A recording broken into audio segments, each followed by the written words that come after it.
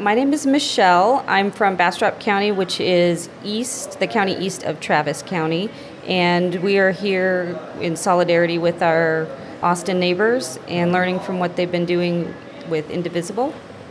We want to get the vote out for the upcoming election. We worked really, really hard in Bastrop County last year, or the last election cycle.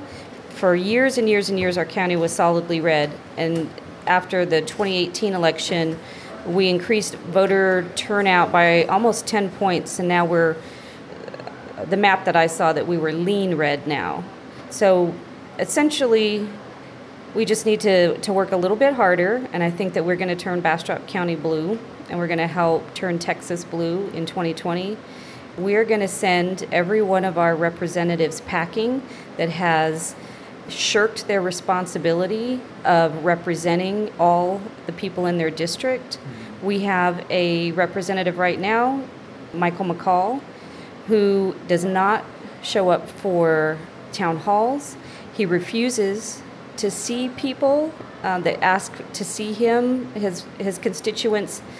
The Indivisible groups have been meeting with staff in his office for over 2 years, and recently they even stopped those meetings. He does visit the rural counties more than the urban, bigger cities.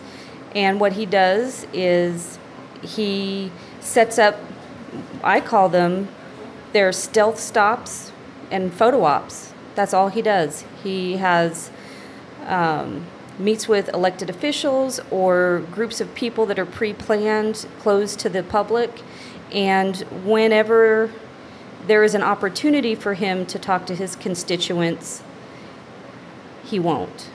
And so the message that I have for Representative McCall and other Texas representatives is pack your bags because we're going to vote you out.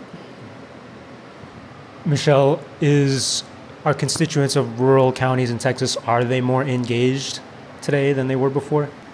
Absolutely. People are talking with each other now. They, at least in our county, it went from having the secret handshake and, being excited to meet somebody else that, is either a Democrat or a liberal or progressive. There's a wide range of different ideologies, not necessarily Democrats, but people who are absolutely not going to vote Republican because the Republican agenda does not talk to our needs in the rural areas. Our hospitals are closing.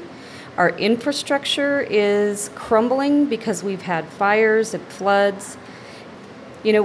Largely our populations in the rural area are elderly, and without, hospital care, access to good medical care, primary physicians, those folks either have to drive a long ways to get to treatment, or they're going to go without. A lot of people are coming to realize as well that people in the rural areas really rely on Medicaid, Medicare, and Social Security. And without those safety nets, a lot of our elderly people are going to be out in the streets. Mm-hmm. So I think people are starting to realize what's at stake. Also, public education, that we don't have the option of private schools unless it's a parochial school. So we have to fund public education. Okay, thank you. It's a lot. Yeah, no, I'm sure you have lots of concerns, as do we all.